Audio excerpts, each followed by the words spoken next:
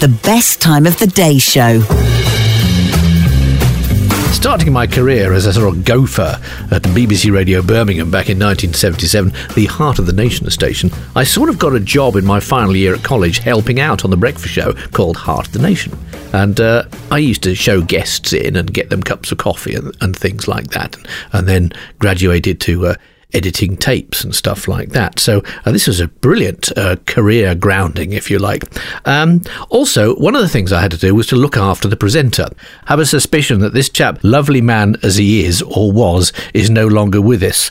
I think probably his habits, actually, I'm about to explain, would mean that he isn't with us any longer.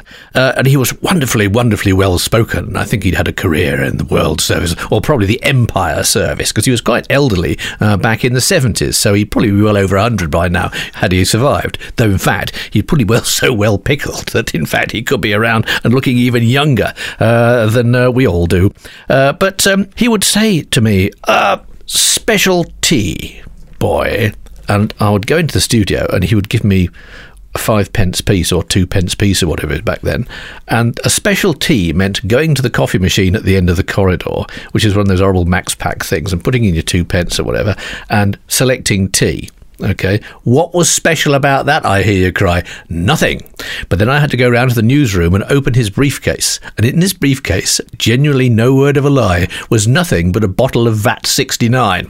So therefore, you pour a little bit of the tea away and top it up with the whiskey and take it back into the studio and hand it to him. Whereupon, thank you, boy. And he'd carry on. He smoked sort of untipped Park Drive cigarettes as well. So the thing was, you used to have guests in there as well. And I remember some MP from Birmingham coming in and coming out and going, you know what?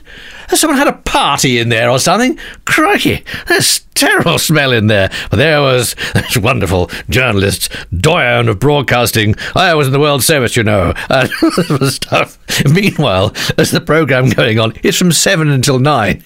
We're getting drunker and drunker, this man. And also I realised I could control him, judging by how special I made his tea. So if he'd annoyed me for any reason, he'd been more patronising than normal or whatever, he would get an extra special tea, which actually corresponded with him starting to drool one morning because his diction had gone completely and actually started to slobber on his scripts in the studio. I think he's a bit specialed up this morning. Oh, right, fine.